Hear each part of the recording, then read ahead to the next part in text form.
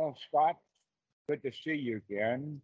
Right now, it is a deluge, a very hard rainstorm, but the wind is not blowing, and so it's just out there rather than all over.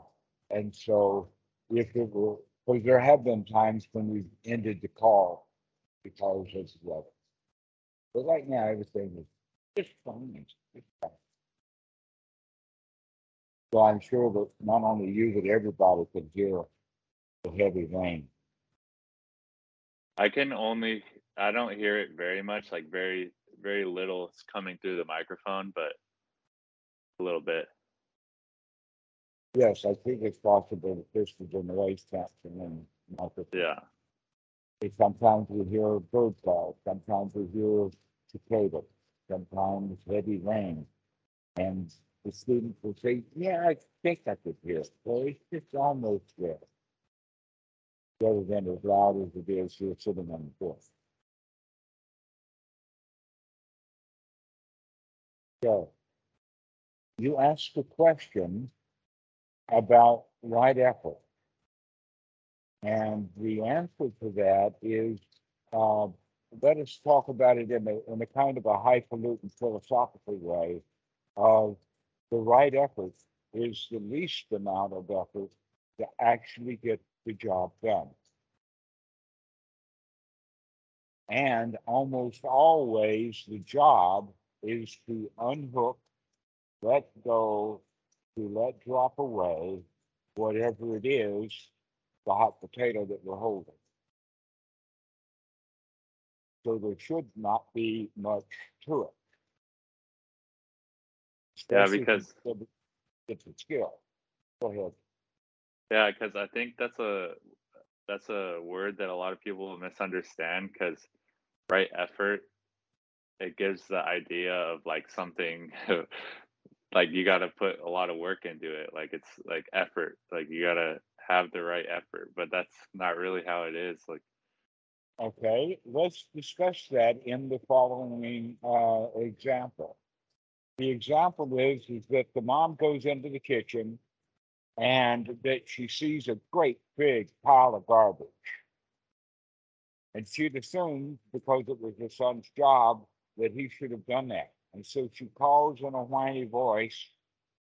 It says to come take out the garbage. So he comes into into the kitchen, storms around, putting the garbage together. He finally gets it outside, but he's in a kind of a bad mood while he's doing it. Okay.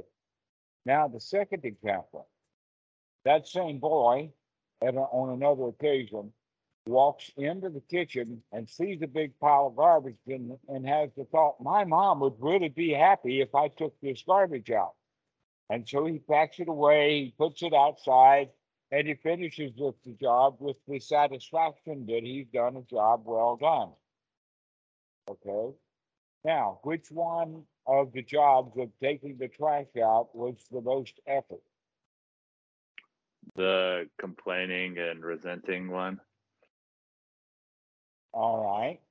So now we understand the secret to one's right effort is to take the effort out of right effort, take the resistance out of it. Okay, let's put some lubrication in there instead. That's Or like is there, go ahead. uh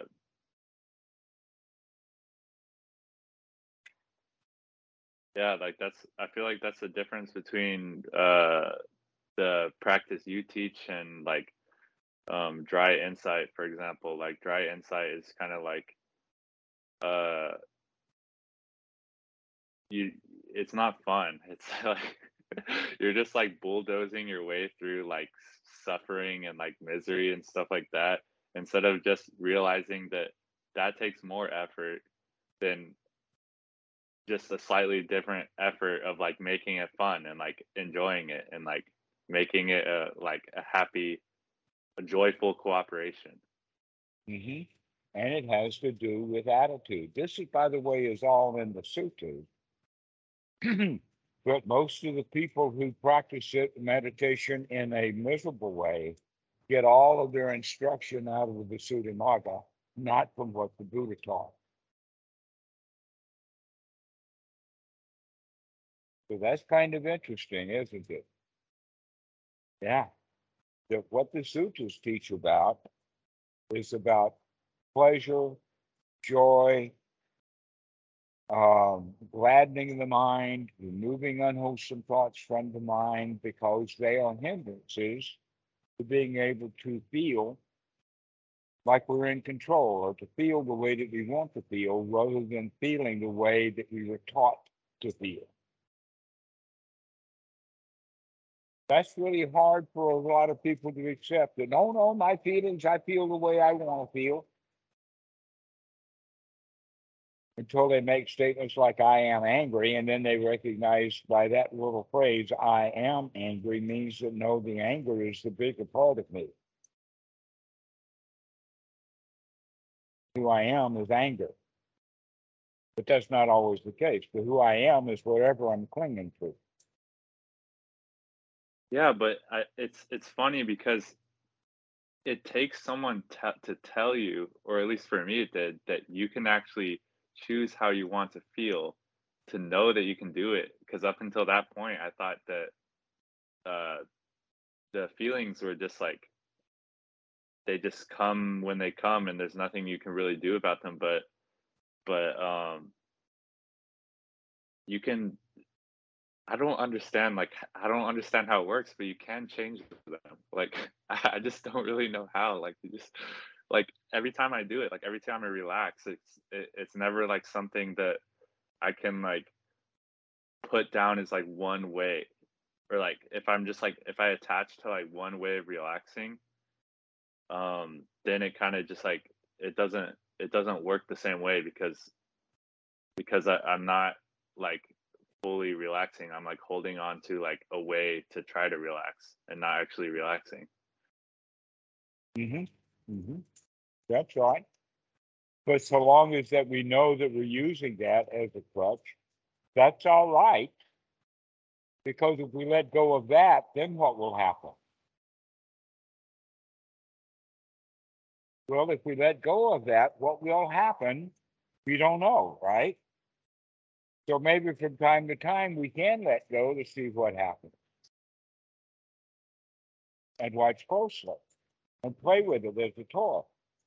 Yeah, play with it as a toy. Like that's a good approach because then like it doesn't become too serious and you don't attach to it.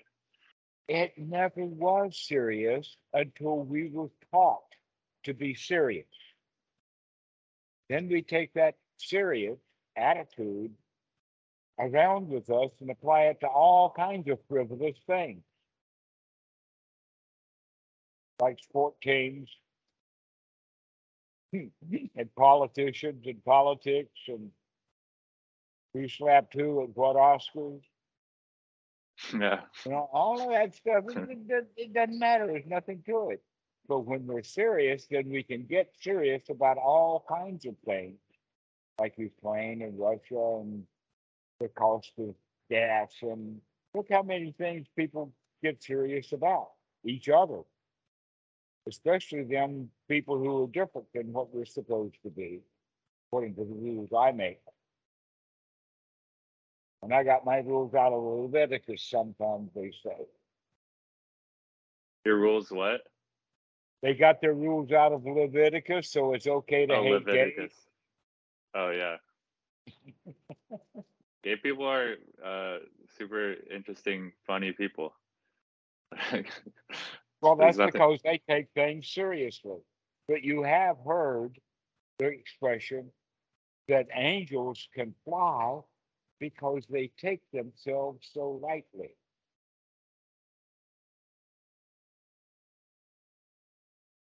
So when you start taking yourself lightly, you learn to fly. And every time you crash land, it's because something got heavy. Me. Something became important enough to crash land our marvelous attitude. Yeah, like the breath, for example. Um, uh, like breathing meditation wasn't new to me, but there's two different ways you can use the breath. Like you can either try to wrestle your mind down onto the breath, which isn't really relaxing at all, and it's just like it's kind of just like concentrating. But then the way you taught me, like how to how to breathe, like it's more like you're like loosely holding the breath, like you're not like trying to like I don't know. How do you explain breath meditation? Squeezing all the joy out of it you can Yeah. on the out breath, and then opening up to all the joy that it has to offer on the in breath. Yeah, like you exactly. So like you enjoy the breath, not just focus on it. You enjoy Well, it. it keeps, I don't understand why people are not taught to enjoy the breath. In some corners of some religions, they see how important the breath is. Even in my church, the Southern Baptists had one of the hymns, Breathe Thou the Breath of Life, and the importance of the fact that without your breath, you don't stay alive. You have to keep it going. And here we are not paying any attention to it at all until we get out of breath. When we need more of it than we're getting. Okay, so why don't we pay attention to it much more often with the joy of, hey, this stuff is really good. We're talking about a drug. The air we breathe is the best drug there is. It keeps us alive. Not only that, but if you breathe it right, correctly, then you feel vibrantly alive. How good can you feel? Well, breathe your way into it. And that probably has even like on the mundane level of things, it probably has a physiological aspect to it. You're probably oxygenating the body more. So Absolutely. yeah. Absolutely. Yes. At the physical level, the body is getting wholesome repair juice Mhm. to set it right. And we're breathing intentionally so, giving ourselves more oxygen that we need and taking an out breath that allows the cleansing of the lungs to throw out the carbon dioxide, the junk, and all the little things like the breaking down of amino acids, including adrenaline and the slower operating cortisol. Okay, so we can, in fact, breathe that stuff out with the intention of exhausting. That's why they call it an exhaust. Or when people are exhausted, they're out of breath.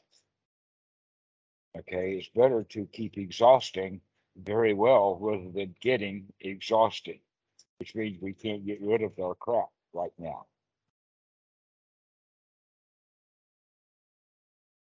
So the breathing at the physical level, I wouldn't call it the mundane, but I would call it the physical level, is very important for us to start paying attention to the breathing. Keeps us alive. That in fact, the exact opposite of that would be having pneumonia where the lungs fill up with fluids. Some of the fluids are pretty yucky. And sometimes we can expel some of that fluid, but pneumonia is when the person can't, and they can't breathe well, and so they die. But if someone, even who has pneumonia, can sit there and consciously take as deep a breath as he can and expel any of that stuff, he can actually clean his lungs out. Pneumonia might not be fatal, but it has a lot to do with the posture that you're in and what you do to get rid of the stuff, including the breathing that actually operates to exhaust or to take the warm wet air inside the lungs and to push that out on the out breath so that you can take in new fresh air, which means that now you have a big exchange of water which you can see on a cold day when your breath is full of moisture. That happens all the time. We just can't see it. And so continuing to breathe correctly will, in fact, put a lot of moisture and a lot of carbon dioxide and a lot of hot air out. Very cleansing, very nourishing to keep the mind focused actually on the kind of breathing that we're taking. So you don't have to take every breath as a long, deep breath, but you do when you remember to, and you remember often. Here I go again. Did you remember to take a long, deep breath just then? I mean, you had a good memory. Let me see it. Yeah, I've been doing it. I've been doing it this whole time. You just can't. My lungs are filling. Oh, it's the You just lungs. can't see it. I have really good lungs because I used to be a swimmer. So I used to be able to. I used to be able to swim like 2 laps completely underwater, just with Good. one breath. All right. Yes, that's the whole point, is learning to breathe and to control that breathing.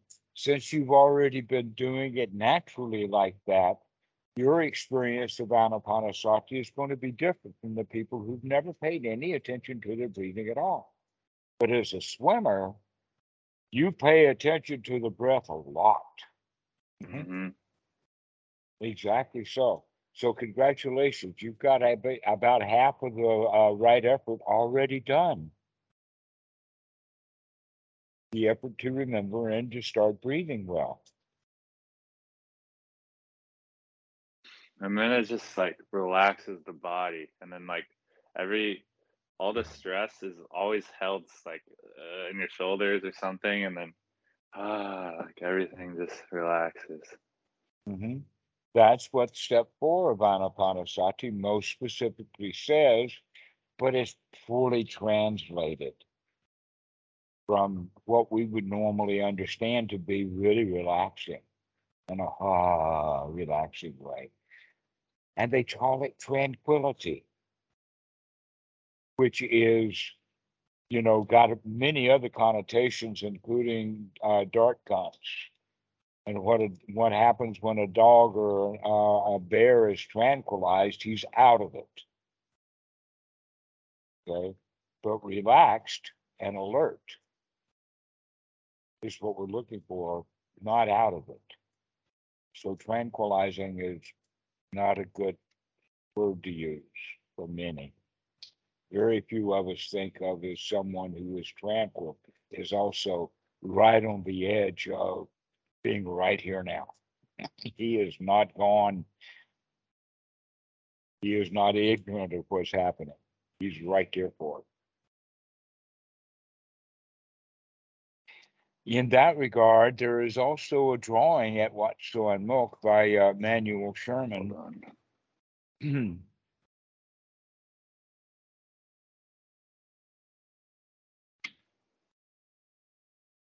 Okay, can you hear me? Yes, I can hear you just fine.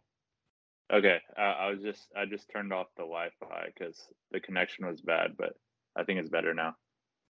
Okay. Yeah. How are we connected without Wi-Fi? By the cell phone? Yeah, now I'm just using my cell phone data, and I think it's working better. Yeah. Okay. Okay. Um, so the whole point about waking up to be here now is very closely associated with the breathing. But that's only one side of the story, and it's the point is also that in order to be able to control the breath, we've got to control the mind. If you are controlling the breath, what is it that's controlling the breath? It's the mind. And what Yeah. is controlling the mind, we're not worried about. But the question is that we are controlling the mind when we are controlling the breath. Mm. So that way we can get these two guys operating so that we can come in and catch feelings from both ends. because if we can learn to control our breathing and learn to control and relax the body and learn to control and relax the mind, then we can also learn to control and relax the feelings.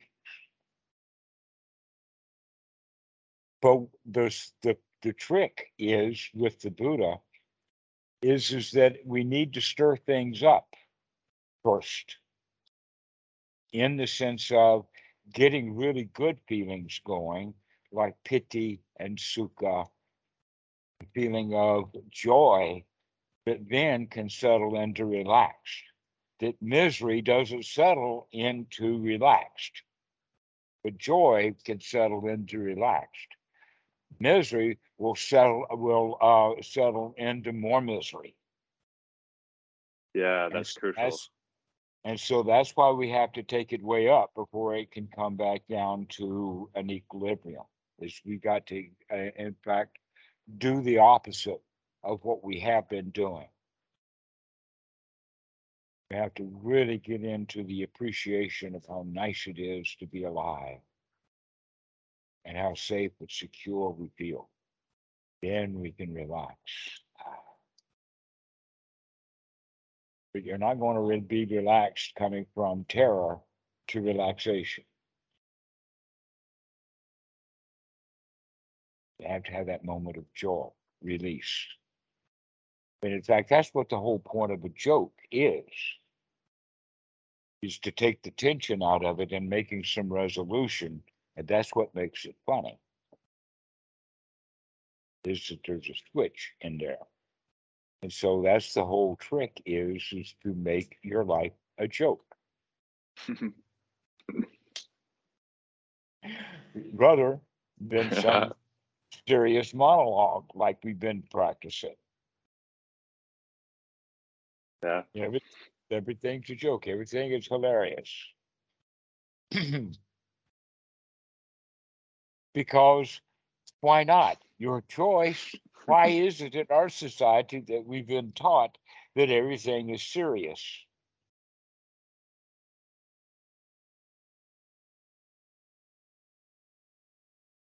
So you can be controlled. If you can figure out that it's really important, then you'll do what you're told to do.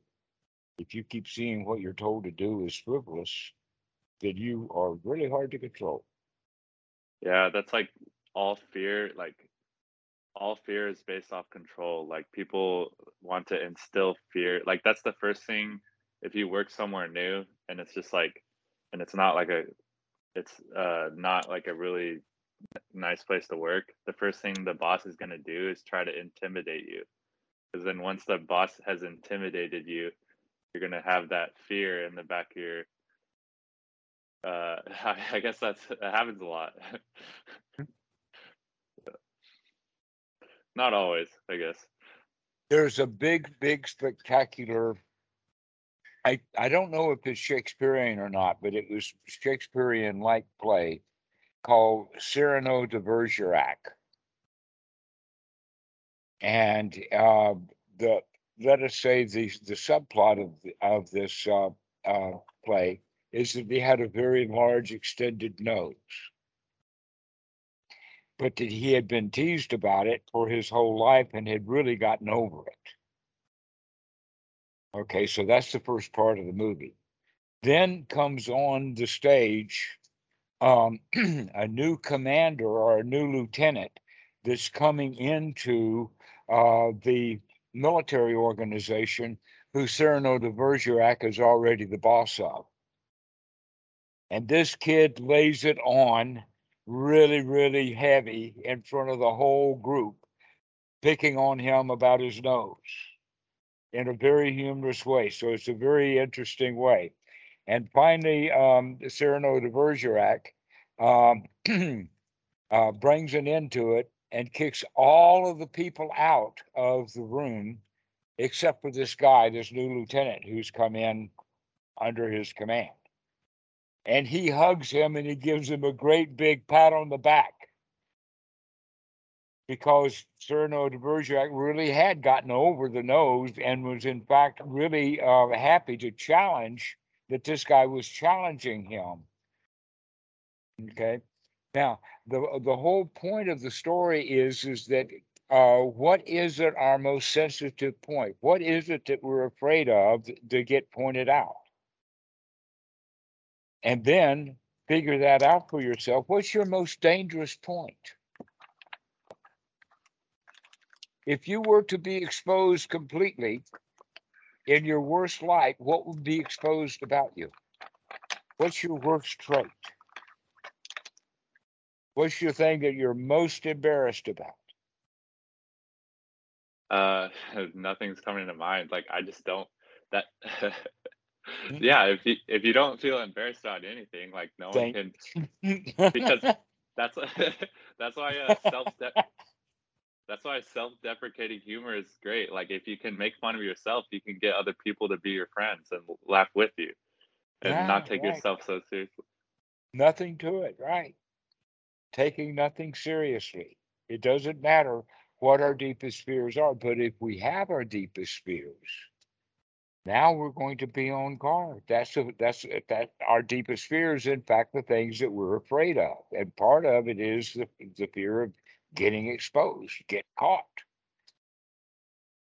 I would it be true to say that um ultimately all fear boils down to the fear of death and the fear of dying? Because Right. Well, that's the biggest punishment when we get caught, is getting put to death. And something's going to catch us and put us to death one way or the other.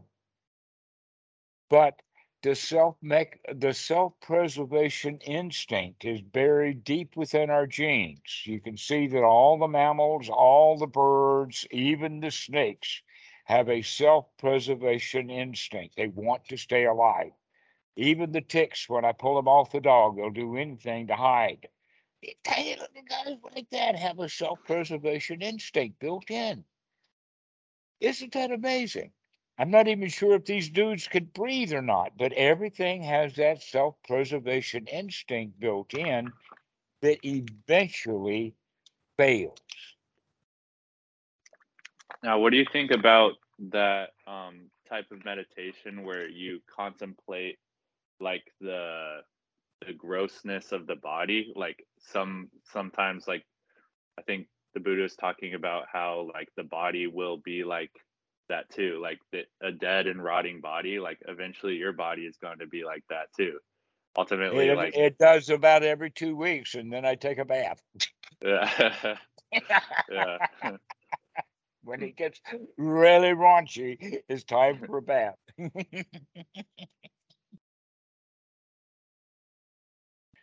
So experiencing the body getting raunchy, it doesn't take a lifetime until old age for the body to get raunchy. It only takes a couple of weeks. Absolutely. That in fact is actually one of the rules of the Vinaya that I don't know of any of the cultures that keep. It's one of those rules that is kind of quietly and tacitly ignored. But there is a rule that monks should bathe only a fortnight, once every 2 weeks. And the reason for that was because at one time there was a drought and where water was very, very scarce. And so the monks are going to go to the ultimate about 2 weeks and then they'll take a bath. And they do that as part of the Patty Monk ceremony at the full moon and the new moon times of the month. So I thought that I would lay that on you. You were talking about the contemplating the a raunchy body. Yeah, and it's good to play with one. Yeah, as raunchy as that. And to have one right there, that the body does get raunchy, and it does so very quickly. Doesn't take years and years to keep. The reason why it takes years and years is because every time it even gets close to raunchy, you clean it up. Take a bath every day or so. Then, in fact, if you're really, really careful, you'll recognize that, hey, after 1 or 2 or 3 or 4 days, it gets raunchy. You don't have to go 2 weeks. It gets really raunchy in 2 weeks.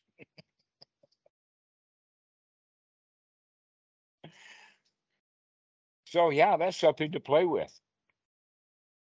I have a okay. I have another question. What's so funny? Been there, done that. I mean, it's marvelous. It's quite an experience. You probably will not get to take it to the limits that I was able to take it to, just because the environment that you're in. I mean, if you've got a job, don't go 2 weeks with those people don't want to Oh be yeah. around you when you No, yeah, I wasn't gonna do that. I was more talking about yeah, I'll just stick to taking deep breaths and being happy and stuff like that. I'm gonna yeah.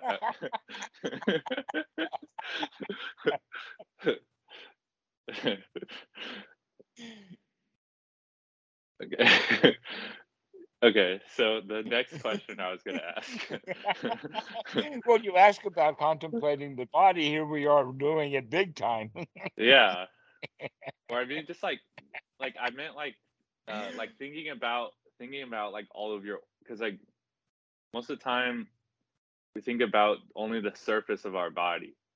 Like instead like thinking about all of the organs, like there's intestines, there's bones, there's fecal matter, all this gross stuff that's inside your body that you never think about. So I guess like I don't know. I guess the purpose of like thinking about that is to like develop a detachment from the body. I would go so far as to say that we need to change slightly the words think about so that we can bring it more into existence in reality.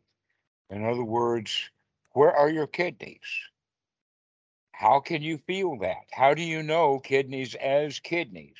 What part of it is sensation and what part of it is imagination?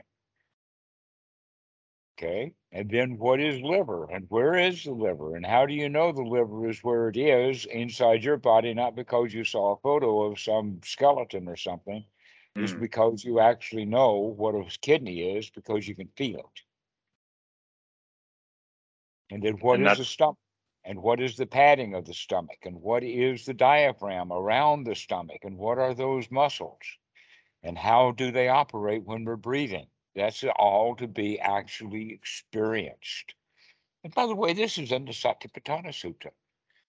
But by the time it gets to the Visuddhimagga, it's wound up being beans and corn and and that kind of stuff, rather than actually looking at what's really there. So the metaphor is about what various grains are in a bag, but in reality is what real grains are in this bag, is to be experienced, to be examined, to be played with, to be made friends with. What a marvelous machine this is, and we don't pay much attention to it at all. We just put it to work, and then we're more interested in the what the outcome of the work is, rather than paying attention to this marvelous machine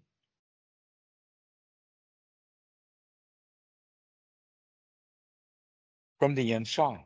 A lot of people spend way too much time at a mirror. I'm not going is because they're interested in what the body looks like from the outside in the sense of being attractive or sexual or something like that. But we're talking about yeah, experiencing the body. I do that a lot. I always look at my when I go to the gym and I getting that lift on. I'm like looking in the mirror. Uh-huh. So looking at feeling the muscle from the inside. Oh yeah, that's you have to do that to actually to be a good to get good at weightlifting and bodybuilding. You have to develop the awareness of the little muscles that you didn't normally know how to That, use. no, it's Yeah, exactly so. yeah, Okay, so this is something with the swimming and with the weightlifting and all the stuff that you've been doing with the body. You didn't recognize how close all of that was to Anapanasati anyway. that's super And so interesting. Yeah, and so now we can introduce Zen and the art of whatever they're doing in Japan, from calligraphy to archery to all kinds of art forms, is when the practitioner begins to experience what his body is doing rather than the task that he's doing. To refocus our awareness out of the object that we're holding into the positions of the fingers and the touch and the sensations of the touch of the object that we're holding. And if it's a heavy object, then all of the muscles that are involved with holding that object, because there's a lot of muscles going on. Wow, what a lot of muscles are going on when you just do one curl. Just doing one curl, and wow, there's muscles in the back of the hand and up here on the inside of the arm, the big one up here, the way that it's attached to the shoulder. I mean, my goodness, look at all the stuff that's going on when we're just doing one curl. Mm-hmm. And so this is what we're meaning in the sense of beginning to experience the body that way, because then we're going to find where the tensions and the sorenesses are and all of that, so that we can intentionally relax that too. And so this is one of the right efforts. The right effort is to really get to know your body, really get to know the breathing. But that's an easy peasy thing to do. All we need to do is take the time to do it. And we can do it's it while we're in the, yeah, go ahead. and it's wholesome too. That's And another it's so, important. yeah, Yeah. So like while you're doing that, you're not thinking unwholesome thoughts. So exactly so. yeah. We're paying attention to reality. Now, here's one of the ways that I speak about it, and that is that the mind is the forerunner with the results of our understanding, and our understanding is a process called perception. And so we perceive things into existence, and then that's the world we live in, not the actual real world that came in through the senses. Okay, like the muscle in the arm right there is coming to me through the senses, and I can experience it directly, as opposed to thinking about the muscle or having a vision of it and the tightness of that muscle because of the way that I'm holding my fingers. And then I can relax that muscle by relaxing the fingers, and then the muscle relax here also. But we do that through observation, not mentally trying to suss it out or figure it out or think our way through it. It's through direct experience of that, so that we then can really relax the body. But look how much work that took in the sense of right effort, that we could have been spending all of that effort in unwholesome thought instead. And so, one more point about that, and that is going to the traditional definitions of the word karma that the Buddha talks about. And that is, you have heard it stated, good action gives good results, and bad action gives bad results. And the Buddha was very clear that he agreed with that. That he's not going to say that bad action never gives any bad results. But he does talk about it in the sense of cause and effect relationships. But also, it's hard to know what a good action is until we know the result of it. An example is that you buy some stock and then the stock goes up and you sell it at a profit, then buying that stock was a good action. But if we buy the stock and then the stock goes down and we're forced to sell because of the decisions we made about how much we bought on margin and all of that kind of stuff, so we have to sell the stock now, then buying it on margin was not a good idea. So that means then the result determines the value of the action in the first place. And a lot of people don't understand that. They just think that the action itself is good or bad. And because of the action is good, it will give a good outcome. Things are not as simple as that, that oftentimes things are mixed this way. Another example of mixed is at a particular football game, or never mind a football game, how about an election? The outcome of the election, if you like the outcome of the election, then it was a good election. If you don't like the outcome of the election, then it was not a good election. It was a bad election. But the reality was it a good election or not, is not determined by the scientific data. It's determined about how we feel about the result. And so that's where most action is that it's mixed bag because it's got, whatever answer it is, rather than actually looking at it. And so that's actually a third kind of karma, and most karma is a mixed bag. Very rarely do you have something that's absolutely good and is going to guarantee to have good results. But we can take such certain behaviors like that. There is also behaviors that we know that are bad and detrimental, and for sure, if we take those behaviors, that we're going to wind up with unwholesome results, the unwholesome behavior. Okay, by kicking your boss is certainly going to have bad results. Insulting a police officer is going to certainly have bad results, right? So we know there are some actions that are going to give bad results. And so we can avoid those and also understand that some actions are good and have wholesome value. And we're going to then take those and gain the results from it. That this is, in fact, learning that question is quite important. But we also have to learn it from the perspective of that most actions are just mixed, just a mixed bag. That's the ordinary world. Everything is up and down, and they judge what's good and what's bad, but often their judgments are not good anyway.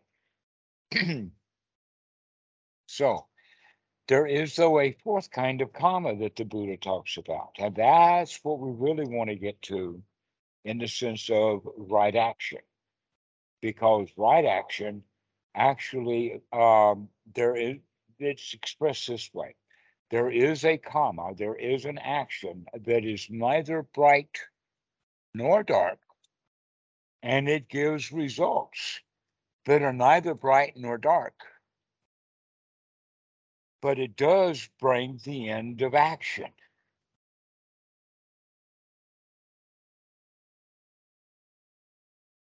What does that mean? Action, it brings the end of action. This is one's right noble effort, is to take just the slightest amount of action necessary to stop all of the other action.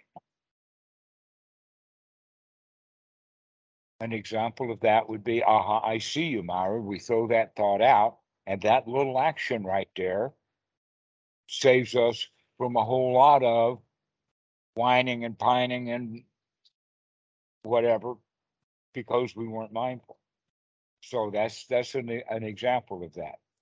We can see it like this also. Imagine that you're carrying around a backpack full of all your life's possessions, and that you're chasing gurus one after another all over India. And as you continue to travel, you begin to look into that backpack that you keep opening and taking the stuff out of, and then packing it up and going someplace else. And you begin to start making the load lighter. I really don't have to carry a set of speakers, so I could throw those speakers out. Or I really don't need 6 pairs of underwear. 2 will do. So you throw it out.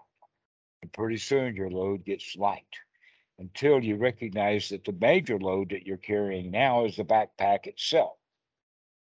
So why not just drop the whole load? Okay, so this is the idea then, that we can start to let go of all the stuff that we were clinging to, thinking that we needed.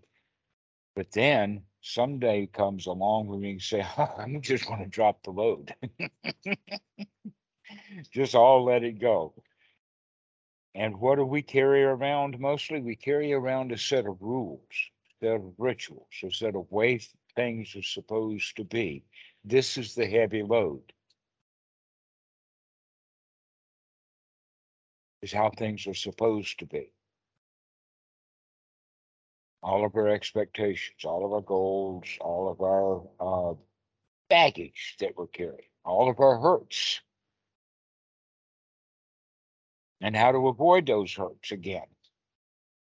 But if we drop all of that, then we can go ahead and get hurt. But now it doesn't hurt the way that it hurted once before. Now it don't hurt much at all. Nothing to it. Oh, I can handle that.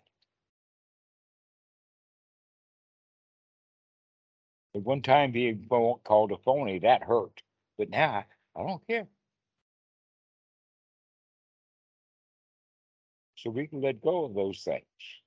But we have to recognize whenever we're clinging to them that, hey, I can let go of this too. I have to take that little effort to let go of this thing. And now it doesn't run my life anymore. Another example that I use is a trailer and a trailer hitch.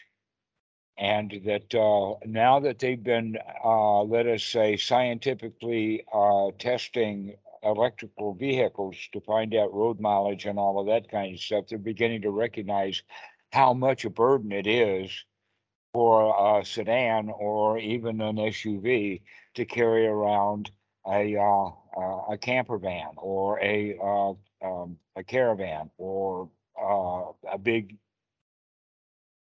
trailer, right? But if you think about it, all it takes for the driver to stop having to carry that big trailer load of all of his possessions is just merely walk to the back of the truck, undo the thing, step on the bumper, lift that trailer off, set it down, and now the car gets much better gas mileage. But we're not carrying our junk around anymore. We can set it down. That doesn't mean we can't go back and pick it up sometime. But it's better only to haul things around when we need to haul them around, and when we don't need to haul them around, let's not do that. So here's the way that we practice then, is we practice it, oh, I don't have to do that right now. I could just pay attention to this marvelous body and look at all the muscles and everything like that and really get a kick out of what's happening right here, right now. Instead of worrying about something from the past, carrying that trailer load of stuff around. Okay, so that brings me to another question. Um, so the more I'm doing this, like the more I find myself just satisfied with the way things are, just like relaxed and enjoying this moment. Now I met this new girl that I like, and I think she kind of likes me. And but now I don't feel like talking to. I don't know. I feel like every time I get the feeling like, oh, I should talk to her more, it feels like that's a desire. So then I'm just like, oh, I need to let go of that desire. So then I feel like I'm just never gonna talk to her. Or like, how do you balance that between doing new things and just being satisfied with how things are? Okay. Let me answer that this way, that that's actually quite a topic, and I invite you to call back so that we can go into it in detail. But I will give you a short introduction now, sort of whet your appetite, and by talking about it in the sense of learning to, um, let us say, take uh, the backseat driver's position, or what is sometimes called the Sadie Hawkins, is also known for February the 29th, where the girls are the ones who invite the boys to dance. It's the Sadie Hawkins dance, for instance. So what that means is that normally the relationship is that the man chases the woman runs away, but not too fast so that the man can catch her, playing hard to get. Now is the time to reverse that so that you don't play the chasing game. You let her do that.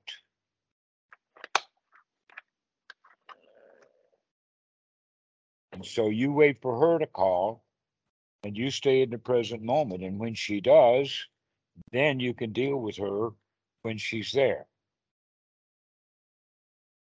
And you'd be surprised that women actually are attracted to men who are laid back. as opposed to the men who are on the make.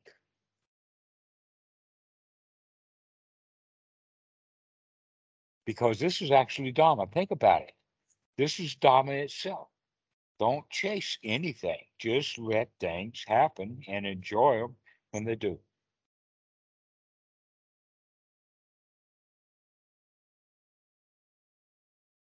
Yeah, that seems like a win-win because um let's say she doesn't call back or something.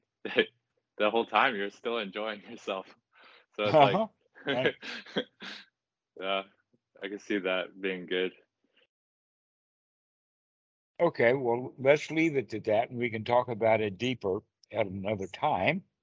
Okay. And then we can sort of, as you go through it, we can sort of do a blow by blow. I've got several students who I'm doing that with, including Keyshawn, that he's in the middle right of this of the Sadie Hawkins dance. And he's just overblown by how effective it is as a way of living and not chasing, but just sitting there laying in wait. And that's ways of playing a different game, a more wholesome game.